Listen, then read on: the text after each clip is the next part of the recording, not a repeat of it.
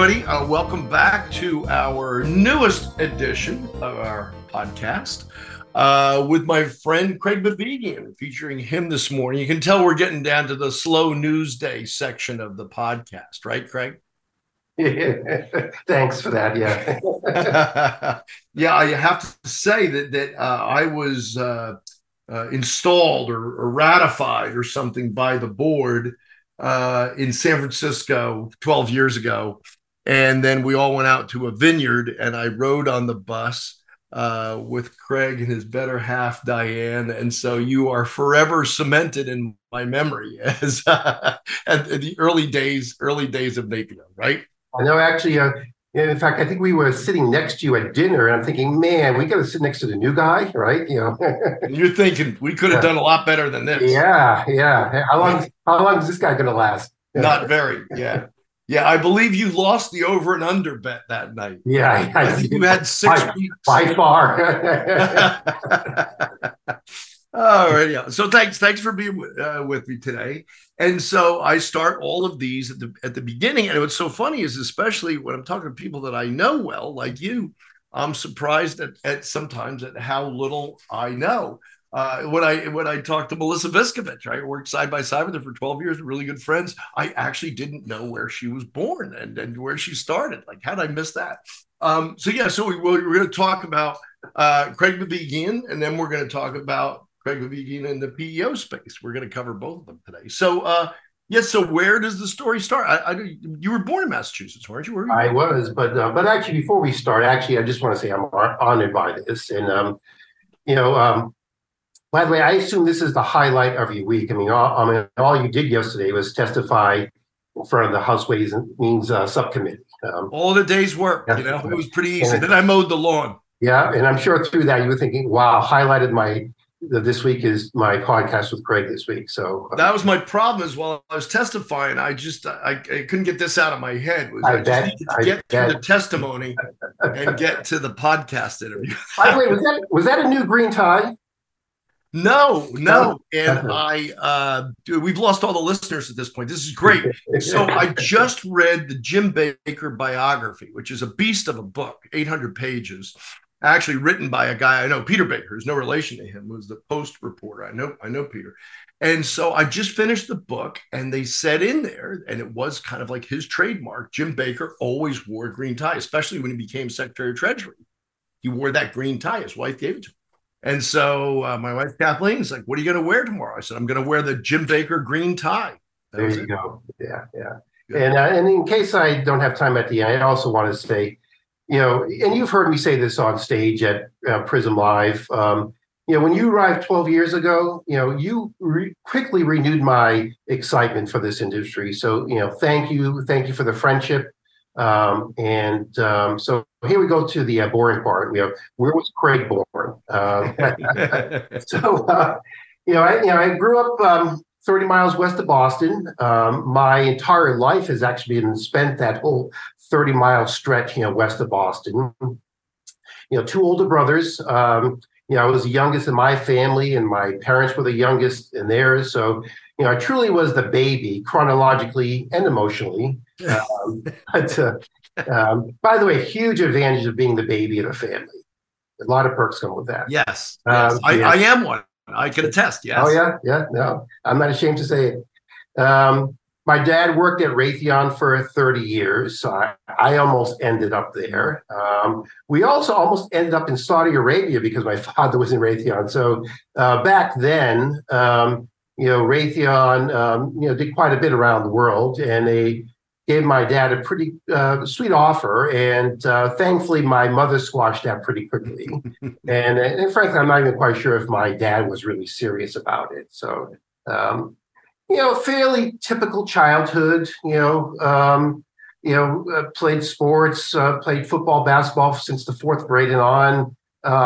Started working fairly young, cutting lawns and caddying, and then for a grocery store, and then selling paint in a hardware store. And I worked a lot. Like when I would caddy, I would, carry 2 bags at a time and do like 2 rounds a day if I could. So in at times I was doing 2 jobs at a time. So, I loved that. I was constantly busy. I decided to actually take a year off before college. I wasn't quite sure what I wanted to do.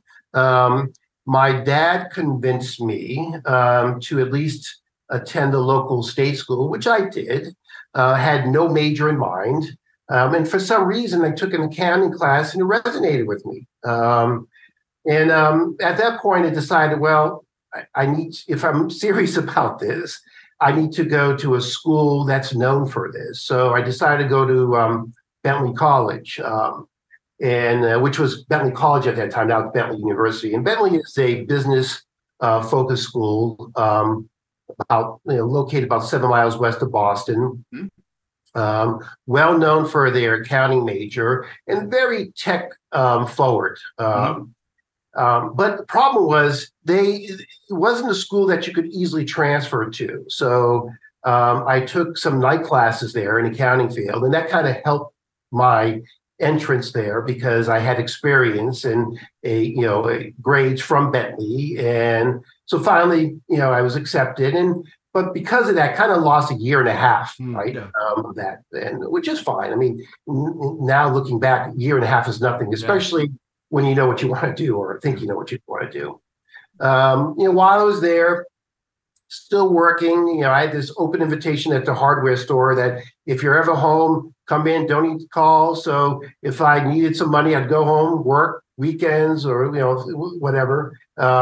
When I was of age, I actually was bartending in a not so reputable bar. And I also was bartending private parties in the Boston suburbs. It was actually pretty cool. Mm-hmm. While I was at Bentley, I realized that, when I graduate, I need something on my resume that's somewhat in the accounting field.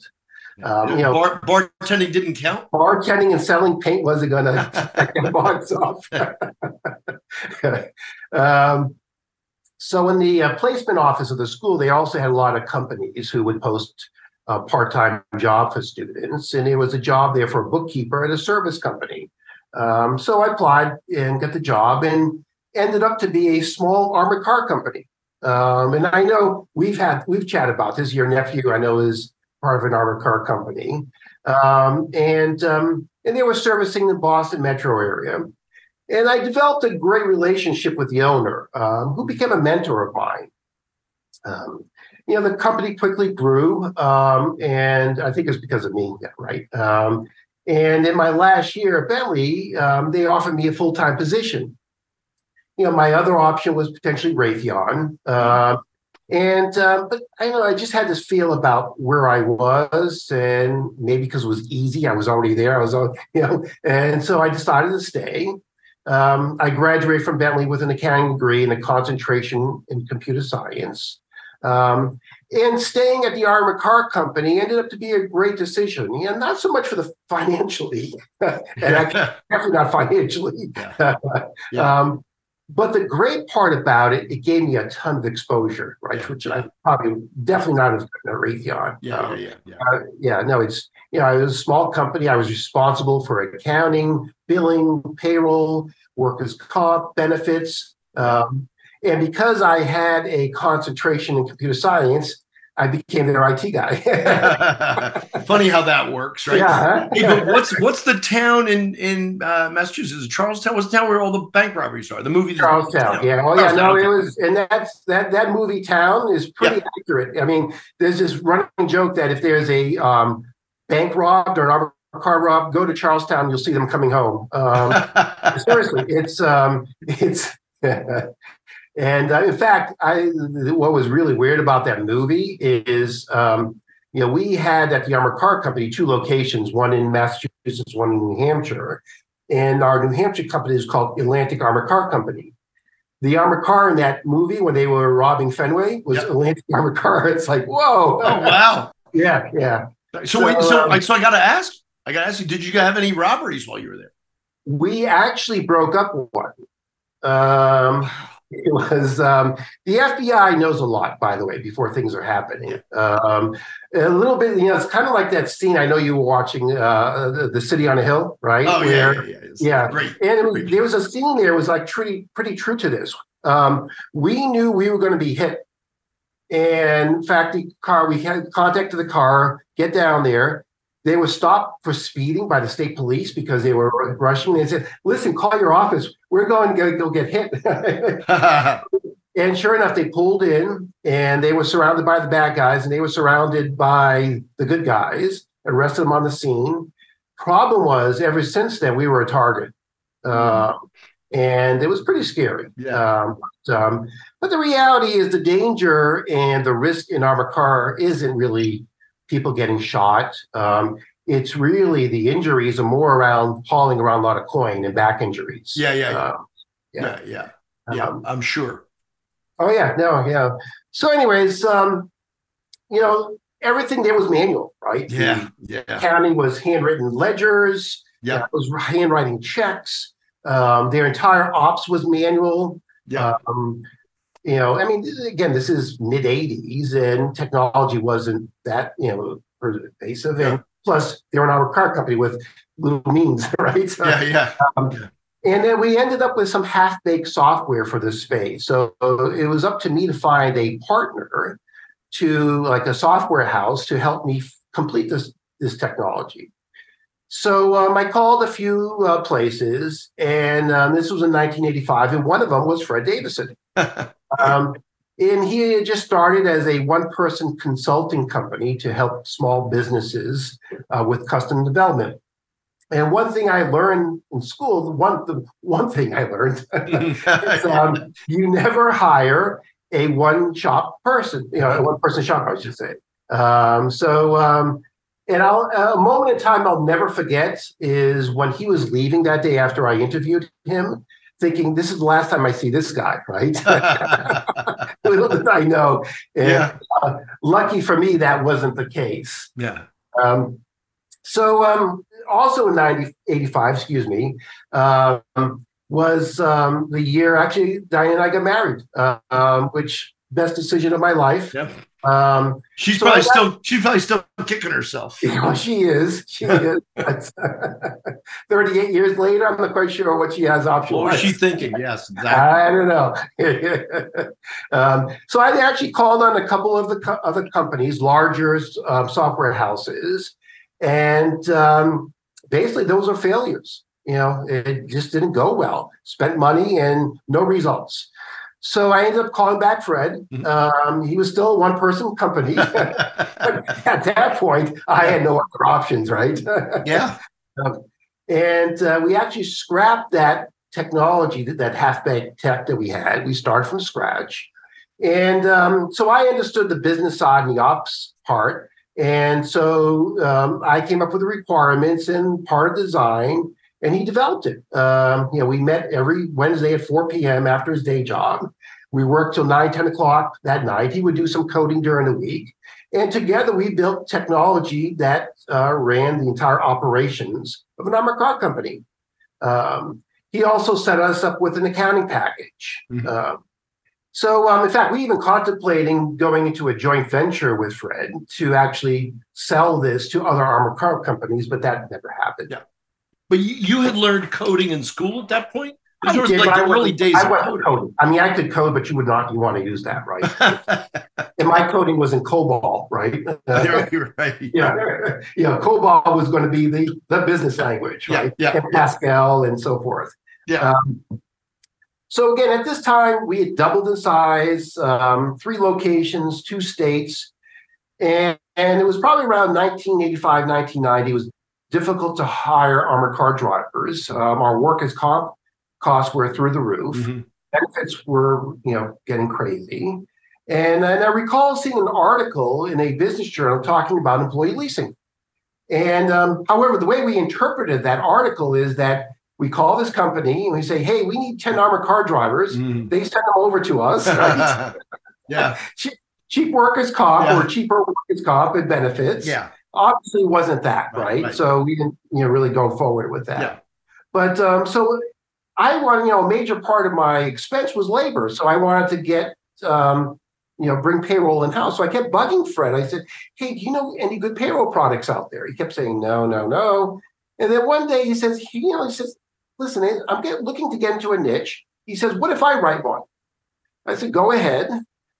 He did. I had my hand in some of the design.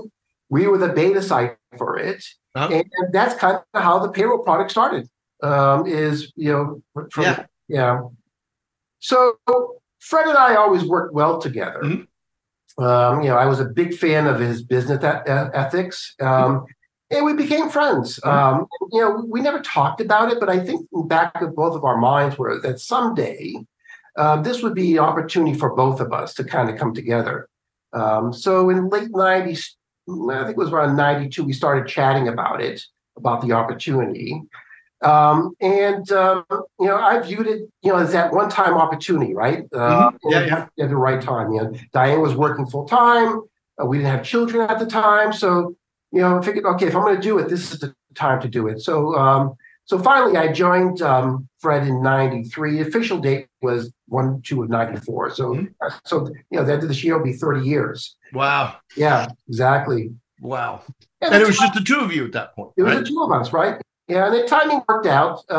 My boss, the owner of the armored car company, he wanted out. The ops person of that company who had equity offered me equity to stay, but I wanted no part of that, right? Yeah. So they sold. I assisted with that and also helped out a Canadian healthcare laundry as they acquired a company in Boston. And I did that until the business was ready for me to come in. And, at the beginning, we typically, we were the typical startup environment. I mean, talk about a basement startup, right? Yeah.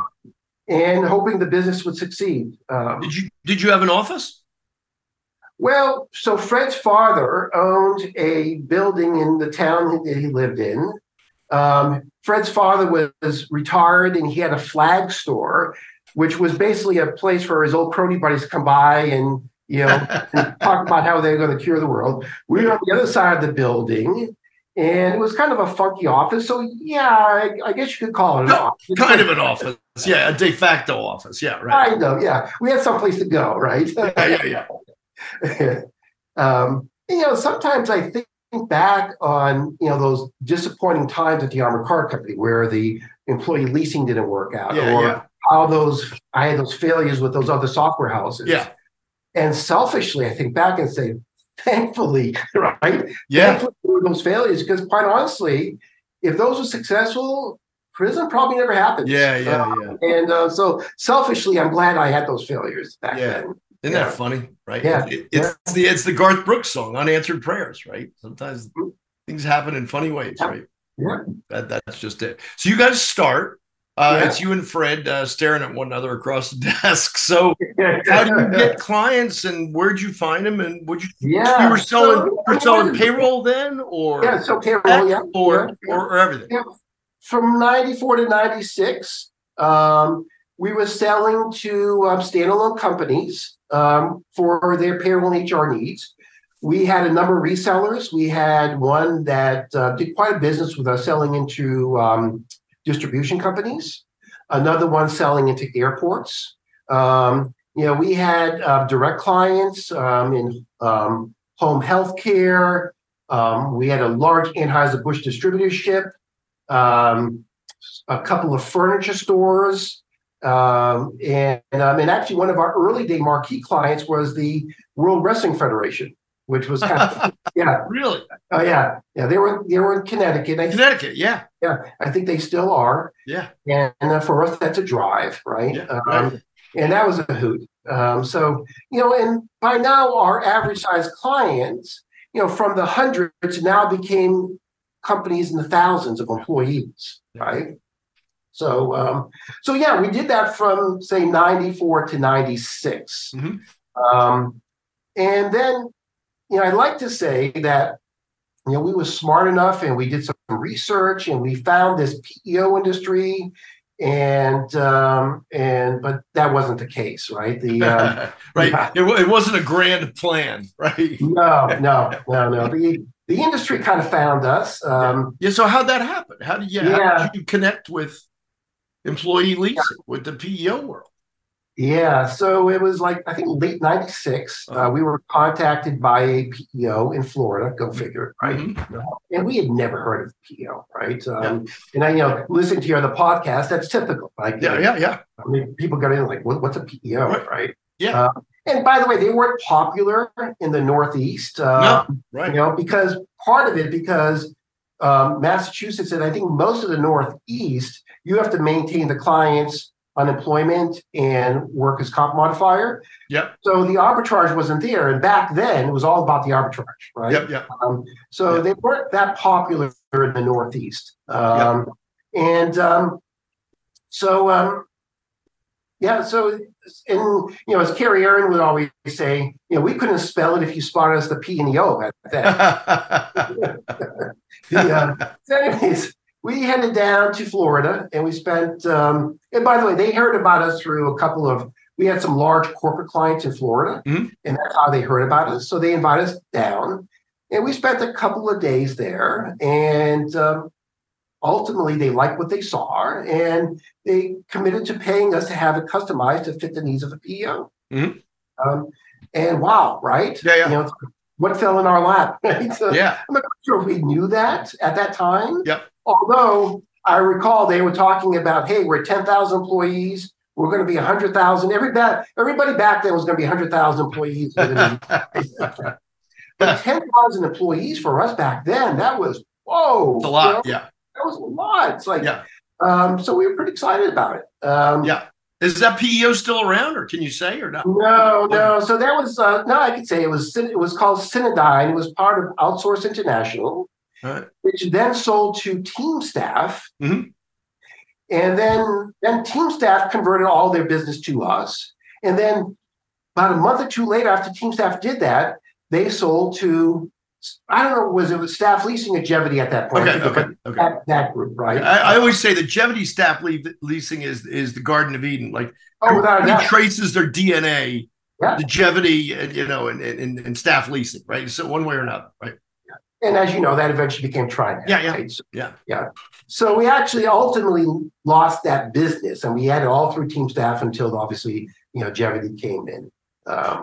So anyways, so we came back. We realized, wow, we need some high-powered help. we got a job ahead of us here. So we were aware of someone who had just started in the industry consulting. He was actually a prior client of ours, so we called on him, and that was Dave Wolverton. And I don't know if you're familiar with Dave. Sure. It was like, it was like that scene out of Pulp Fiction, right? Yeah. We have to call the wolf, right? and David is that person. And we also had a few others in the company at that time. And actually we signed David up to a 6-month contract. It's a short-term contract. He ended up being with us for 20 years. So wow. Imagine what a long-term contract. Yeah, exactly. Yeah. Exactly. And by the way, those two I would go to battle with any day. It was just amazing how quickly that we learned the business and developed PEO-specific tech. I mean, all three of us, because of our backgrounds in business and accounting, we could understand what the business need was, the problems they were trying to solve, the design and development. And now, when it came to the development side, that's when I stepped away, right? Yeah. And so that went well. And man, we plowed. When David joined, like, how many PEO clients did you have? Really, just that one? And not even, right? They would just sign them up. Yeah. But we knew we had a huge task in front. Yes, we have a payroll product, but a payroll product and a PEO product are two different animals. Yeah. Very different. Very different. So through 97, we developed, and they went live at the end of 97 with the 10,000 worksite employees. And for us at that time, that was massive. Yeah. So 97 was a challenging year for me personally. We had this big project on our plate. It was nothing like we'd ever had to deal with before. Yeah. It was also the year my daughter was born 10 weeks early at 2 pounds. And 5 weeks prior to that, Diane either spent in the hospital or bedridden, right? So, yeah. And well, that's scary. Yeah, it was thinking back on it. Yeah. And And so, this is a time when I need to be in Florida, right? Yeah. And I'll never forget, Fred and David really covered for me, right? They had my back. Once Megan was in the NICU, she was in the NICU for 8 weeks. Good Lord. I And didn't know this. Yeah. yeah, And we yeah. can tell everybody the end of the story is she's a grown woman today. Oh no, did well, very well. Yeah. No, all went well, and the so once she was out of danger, that's when I spent some time in Florida, but nowhere close to the time I should have spent there. And again, Yeah. I will forever be grateful for those two kind of having my back and covering for me, during that time. Yeah, yeah. Because I mean, you don't really, dictate or plan this stuff. Like you said, and all of a sudden you have something going on, work wise, and then life happens, right? And it always takes priority. It has to. It must. And all of a sudden it takes you off course a little bit. And again, you just hope and pray that when that happens, you're surrounded by people who will cover for you or help you through it. It sounds like Fred and David did that. Oh yeah, and it wasn't even a question. I mean, they're the ones who said, "Yeah, you're staying." It was very interesting. But it was also the same year that we joined NAPIO, '97, and it was also the first annual conference we went to. Wow. San Francisco, which hearing some of the others, I think Wanda said that was her first. Yeah, one. Yeah. So many. It's funny. Yeah. So many people, like that was their first meeting with San Francisco. Yeah. San Francisco was, and it was at the Mark Hopkins at the top of the hill. Uh-huh. However, we were still startup mode, right? we didn't stay at the Mark Hopkins at the top of the hill. We stayed at a quote unquote hotel at the bottom of the. I'll never forget. I mean, Fred and I shared a room, no air conditioning. I think in this dusty closet in the back, they had an oscillating fan. I swear one night there was some gunshots outside our window. But that's what you did, right? Yeah, right. That's what you did. Right. And we showed up at that conference thinking, wow, wait till they see us, right? So we walked in there so confident. And we rented locally a 10 by 10 booth, and we had signage that goes on it. And we're standing there, and hardly anybody's talking to us. They're like walking by us like we had the steel curtain in front of us. And there were a ton of folks at that conference. Yep. I say, like, what's happening? What's happening? Yeah. What was the deal? Why not? Well, so I learned years later that this industry was so used to folks showing up, right? Here they are, a new vendor, and a year or 2 or 3, 4 years, they're gone. They're gone, right? Yeah. So even though we thought we were the hottest thing on scene, no one knew us. Yeah. And even if they heard of us, they want to make sure they saw us around and really involved in the space. And by this time, we actually had another 2 PEOs signed up. So by the end of '97, we had like 3 or 4 but again, it wasn't enough for the industry to really think of us as a player, right? I get it. But it's so funny. This is a great point. Is that we get associate members join all the time, and because again, the industry is growing. Knock wood, it's great. And you probably don't remember this. I don't know. Maybe it was 10 years ago or a little less. We're at a meeting, and we're at the evening event. And we had an associate member who was, I think the nice word is difficult. And, the week after they joined, were demanding to know why they didn't have any business yet. And it was so aggravating. And the guy was really giving me an earful. And you walked by. And I think I conscripted you because I was taking on water or something. And I remember you saying essentially this.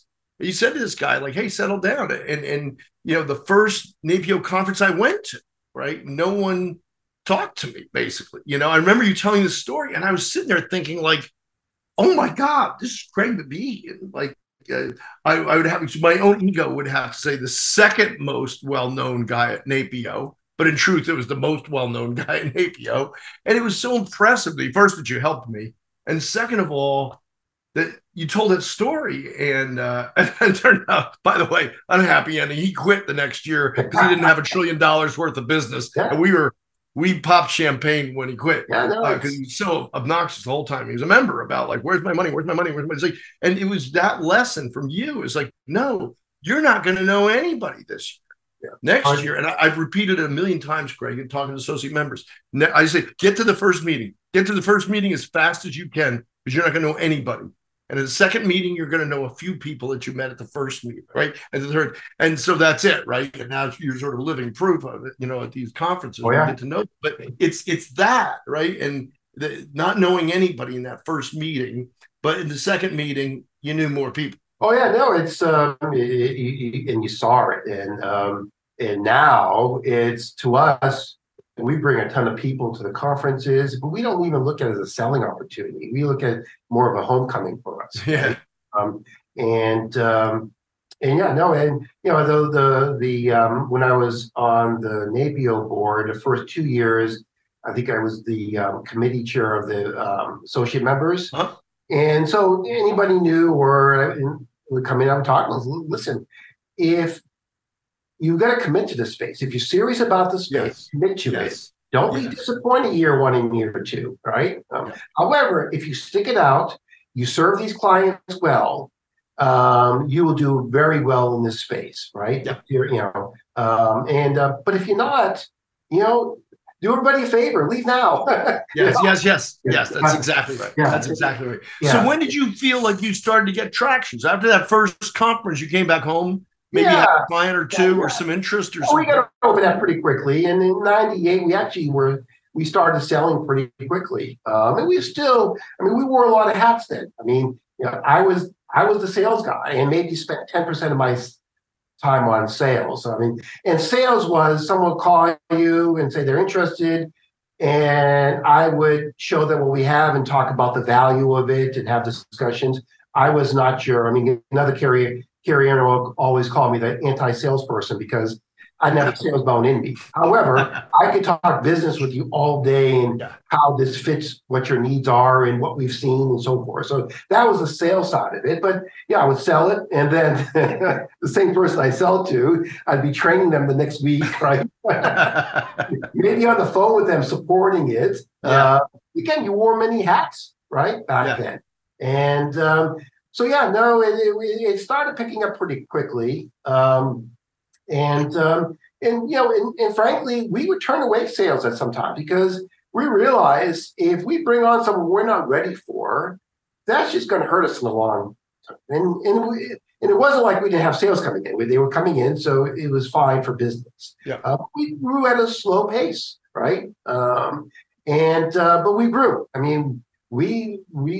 We showed a profit every year. The only year since the business has been started we've not shown a profit was in 97 because everything went on hold because we were bringing on the PO industry, right? And that wasn't a loss. It was kind of a break even, basically.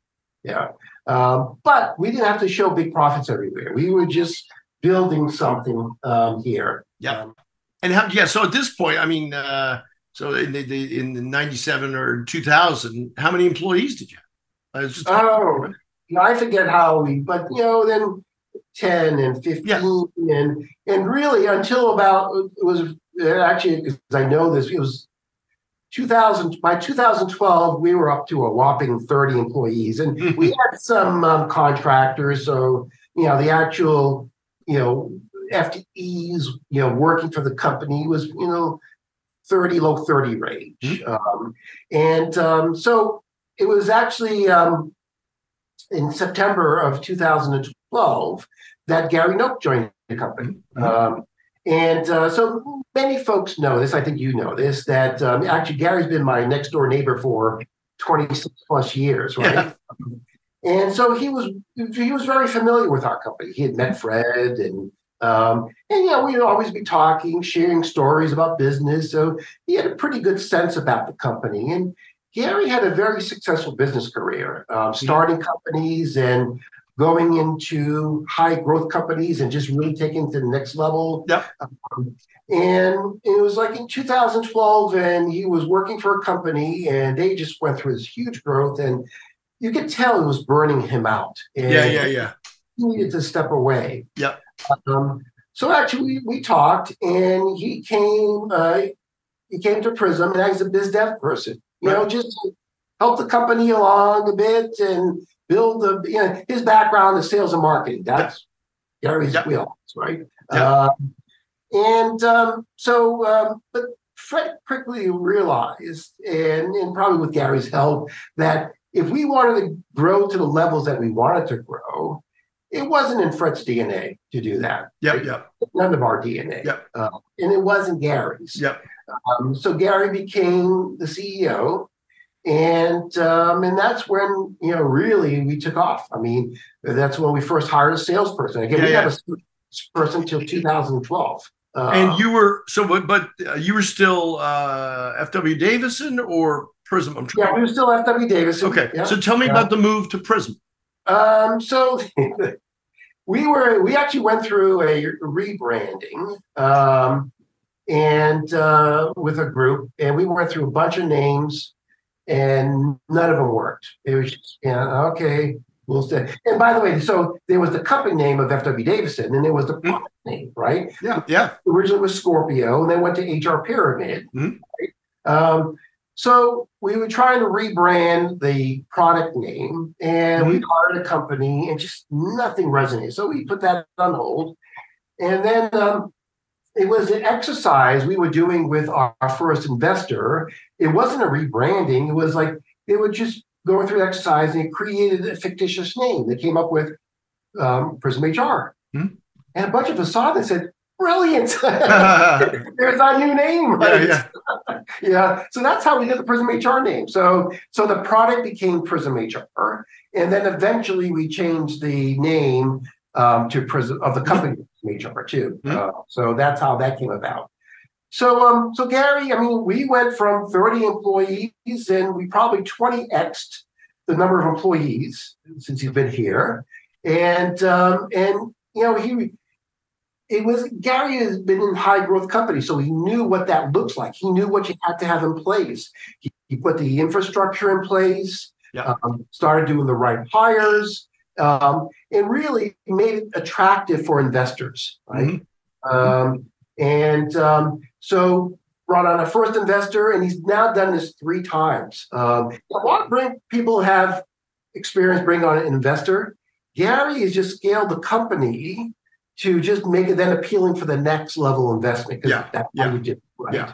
You start small and you build up. So, that's, and again, Fred knew that wasn't him.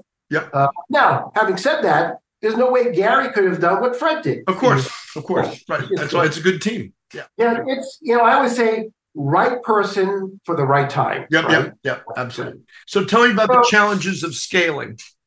Well, actually, so I'm just a little continuation of that, and hot off the press today, right? Now, by the time this podcast gets out there, this will probably be old news. But keeping with that theme of right person for the right time, Kevin Andrews, who's the president of our technology, actually is going to be transitioning to president of PrismHR. Very good. And Gary will remain on the board and take on an active advisory role. And frankly, this was Gary's plan. This was his succession plan when he brought on Kevin 19 months ago. Kevin's now been with us 19 months. Has a impressive resume. Is starting technology companies as well as leading large technology teams. I believe where he was last time, he had a team of I think 3,000 folks in the HCM space, right? But one thing I've learned is just because someone has an impressive resume, has done something impressive somewhere else, doesn't always translate well when they come into another company. That's the truth. Absolutely true. We've lived that.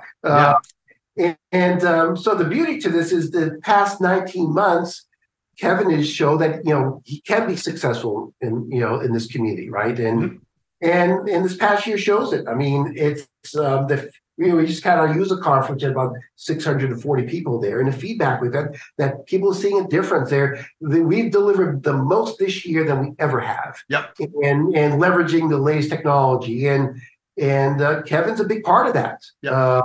And by the way, kudos to Gary, because he went out and recruited that level of talent like a Kevin. Yeah. With his eyes on, this is my successor. If he does well here, hiring our CISO. I mean, I would never have thought we could have attracted someone like a Dwayne. There's a lot of CISOs out there, but not with Dwayne's credentials. Yeah. So these are very proud moments for me to kind of sit back and watch all this happen. So yeah. Considering you haven't been there at the birth and watch what's happened to it is unbelievable. Yeah. So what's the future?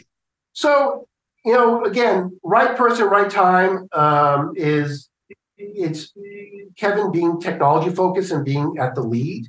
Mm-hmm. That's what it's all about. There's so much happening in this space right now, right? And there's so much need. And Kevin has shown that he can bring that scalability and expertise, understand the space, and really deliver stuff that can compete on whatever fronts, right? And there's always going to be challenges to the space. No. By the way, I welcome it. People talk about the challenge of tech companies, not so much coming to the PEO industry, but competing with PEOs, right? I welcome that, because what that's done, as much as this industry talks about, we need to be more client facing, no one was really pushing that envelope. I mean, 80% of the requests we would get for what to develop next was all about back office efficiency. Had nothing to do, they would say that openly that, it's about client facing, but the requests were back office efficiency, right? Yeah. Why I welcome the challenge from these other tech solutions is that's flipped now, right?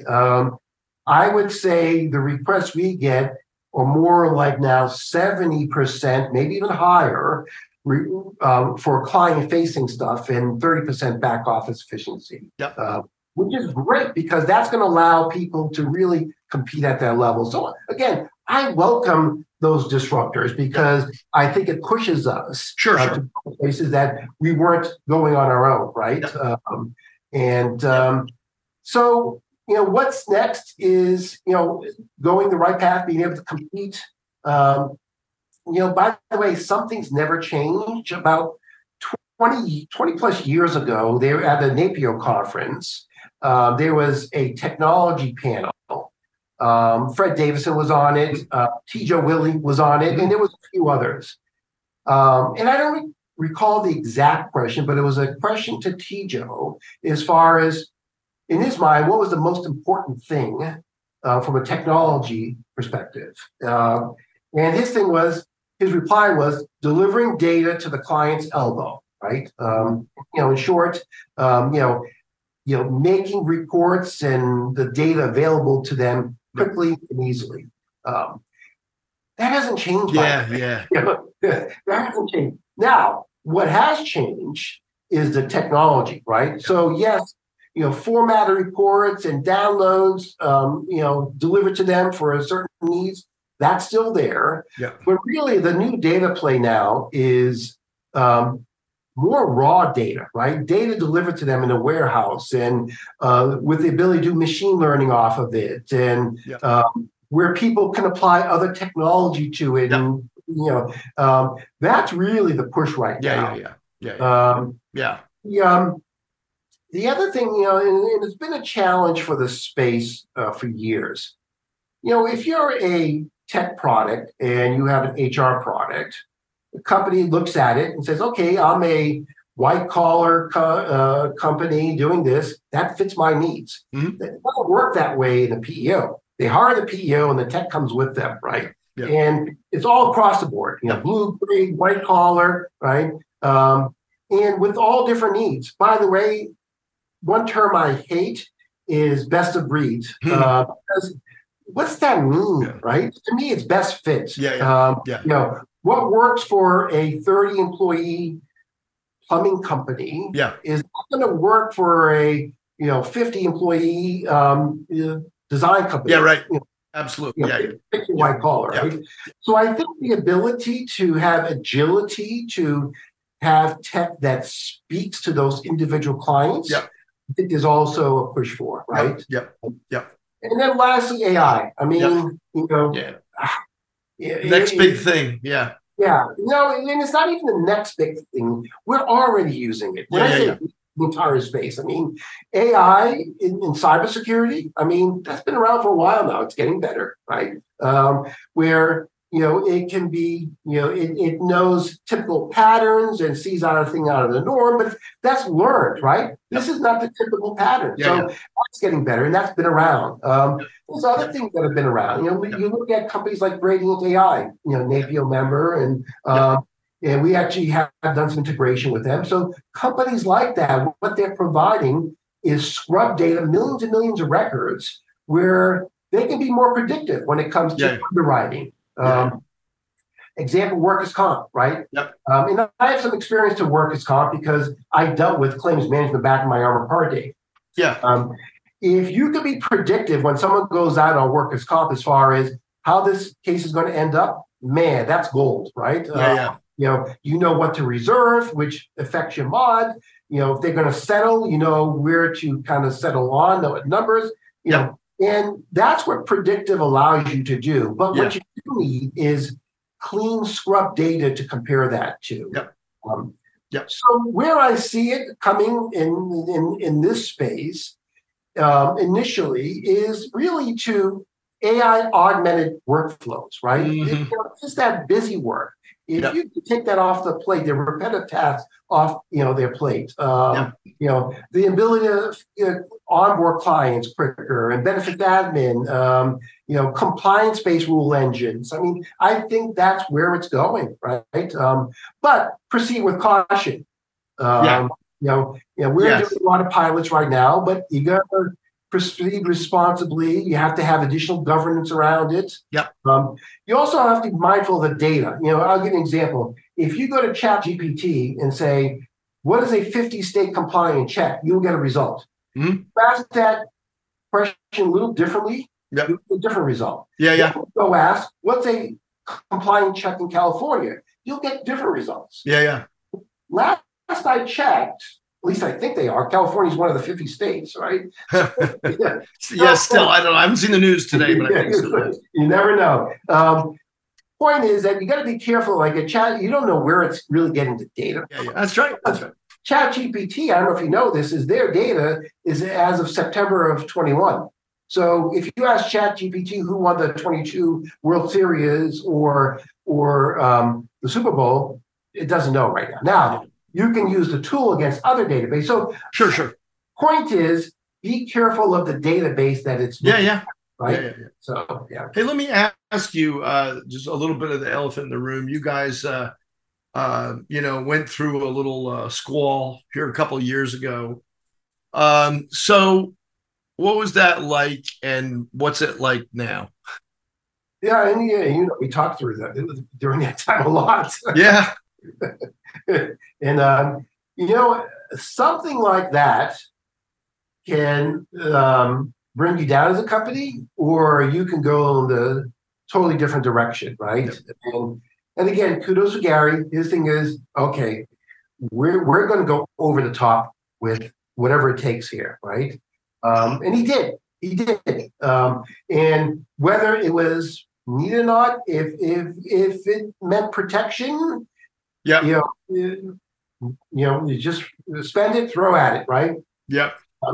But also allowed us to bring in someone like a Dwayne, where think that guys, you're better off spending your money here or doing this, and so you can.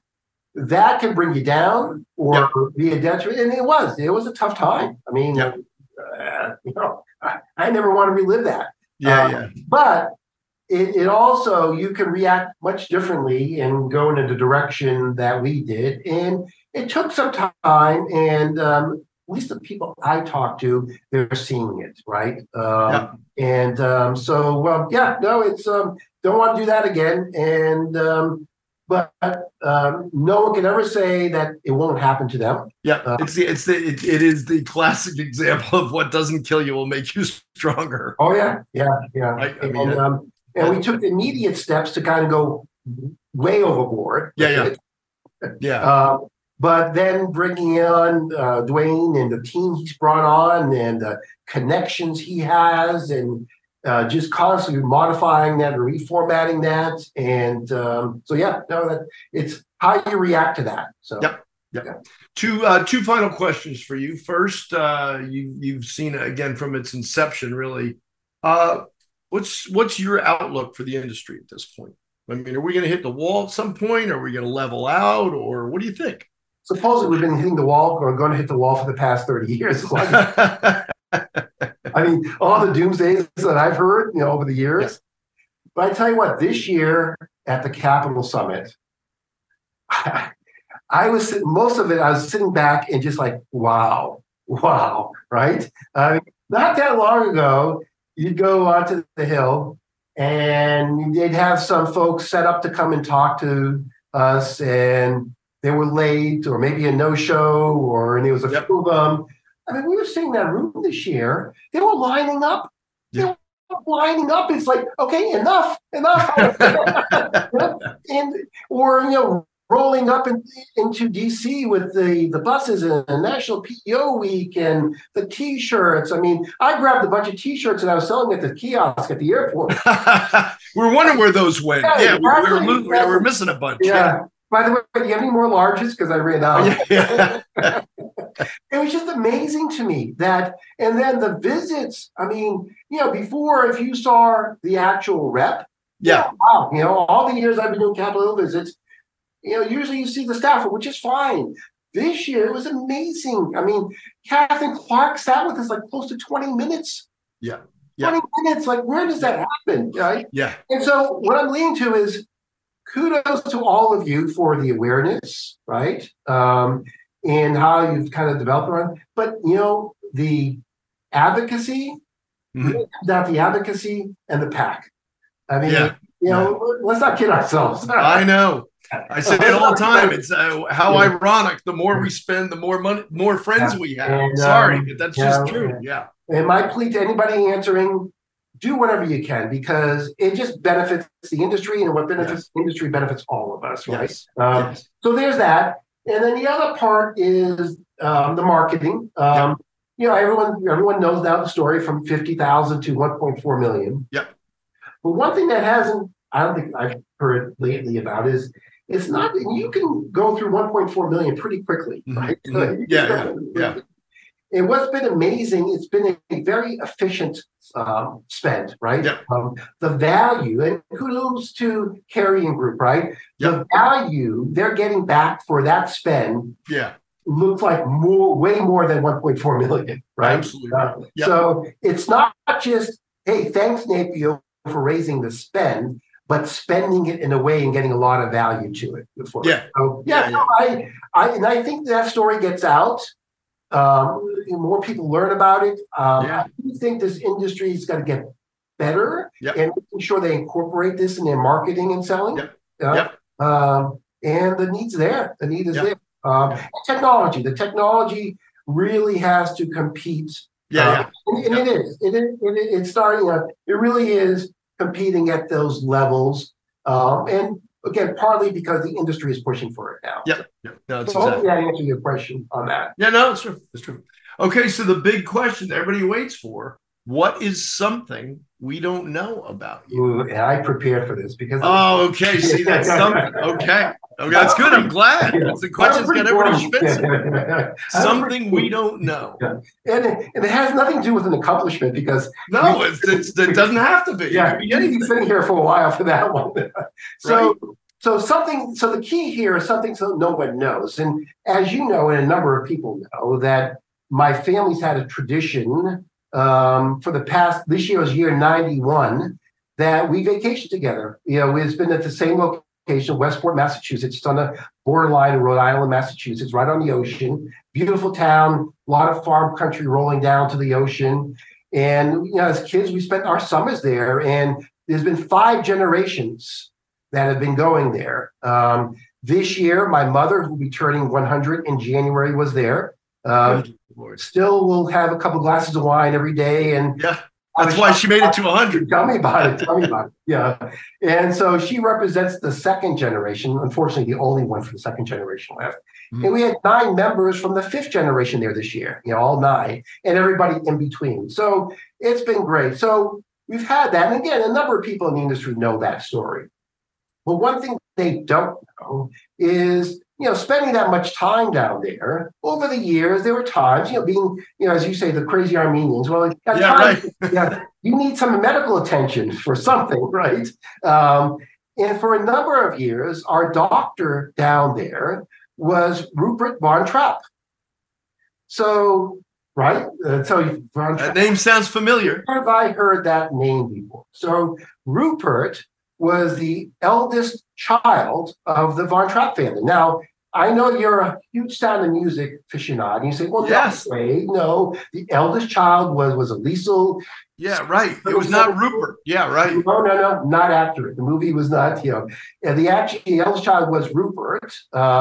He was actually portrayed as Friedrich in the movie. I was going to say, there was no Rupert in the movie. Yeah. No, there wasn't. Yeah. So eldest child of the Von Trapp family. And became a medical doctor and settled in Adamsville, Rhode Island, which Adamsville, to get from one side of Westport to the other, you actually have to travel through Adamsville. So that's all. So that was our doctor for years. So now that one thing I had in my back pocket that no one knew, it's out there now. That's so wild. That's a good one, though. That's fantastic. I thought you were going to tell me that the role of the captain was actually modeled after you, I thought. Well, yeah, that's what I was going to go with if I didn't have this. No, it was interesting. Like when you went to his office, they'd have Edelweiss playing. And that's right. When you were leaving, they would line up and sing "So long, farewell, here's your bill." Honestly, I was young. I don't really remember. Well, that's a good one though, Craig. I got to give you props to that. I mean, before this, there you go. The thing somebody had was that Brent played Birdie and Bye Bye Birdie. That was really something. But this kind of knocks that out of the box. That's good. By the way, we have to chip in and get him those gold tights and a gold jacket. And I still got it. Yeah. By the way, those stories are amazing. Like, by the way, did you catch Tara? I mean, she just like, oh yeah, I was the state gymnast champ.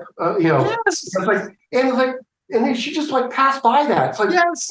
I mean, I'd be like Flavor Flav with the clock hanging down. I was a state champ, right? Yes. And she just like, oh yeah, I was state champ. Yeah.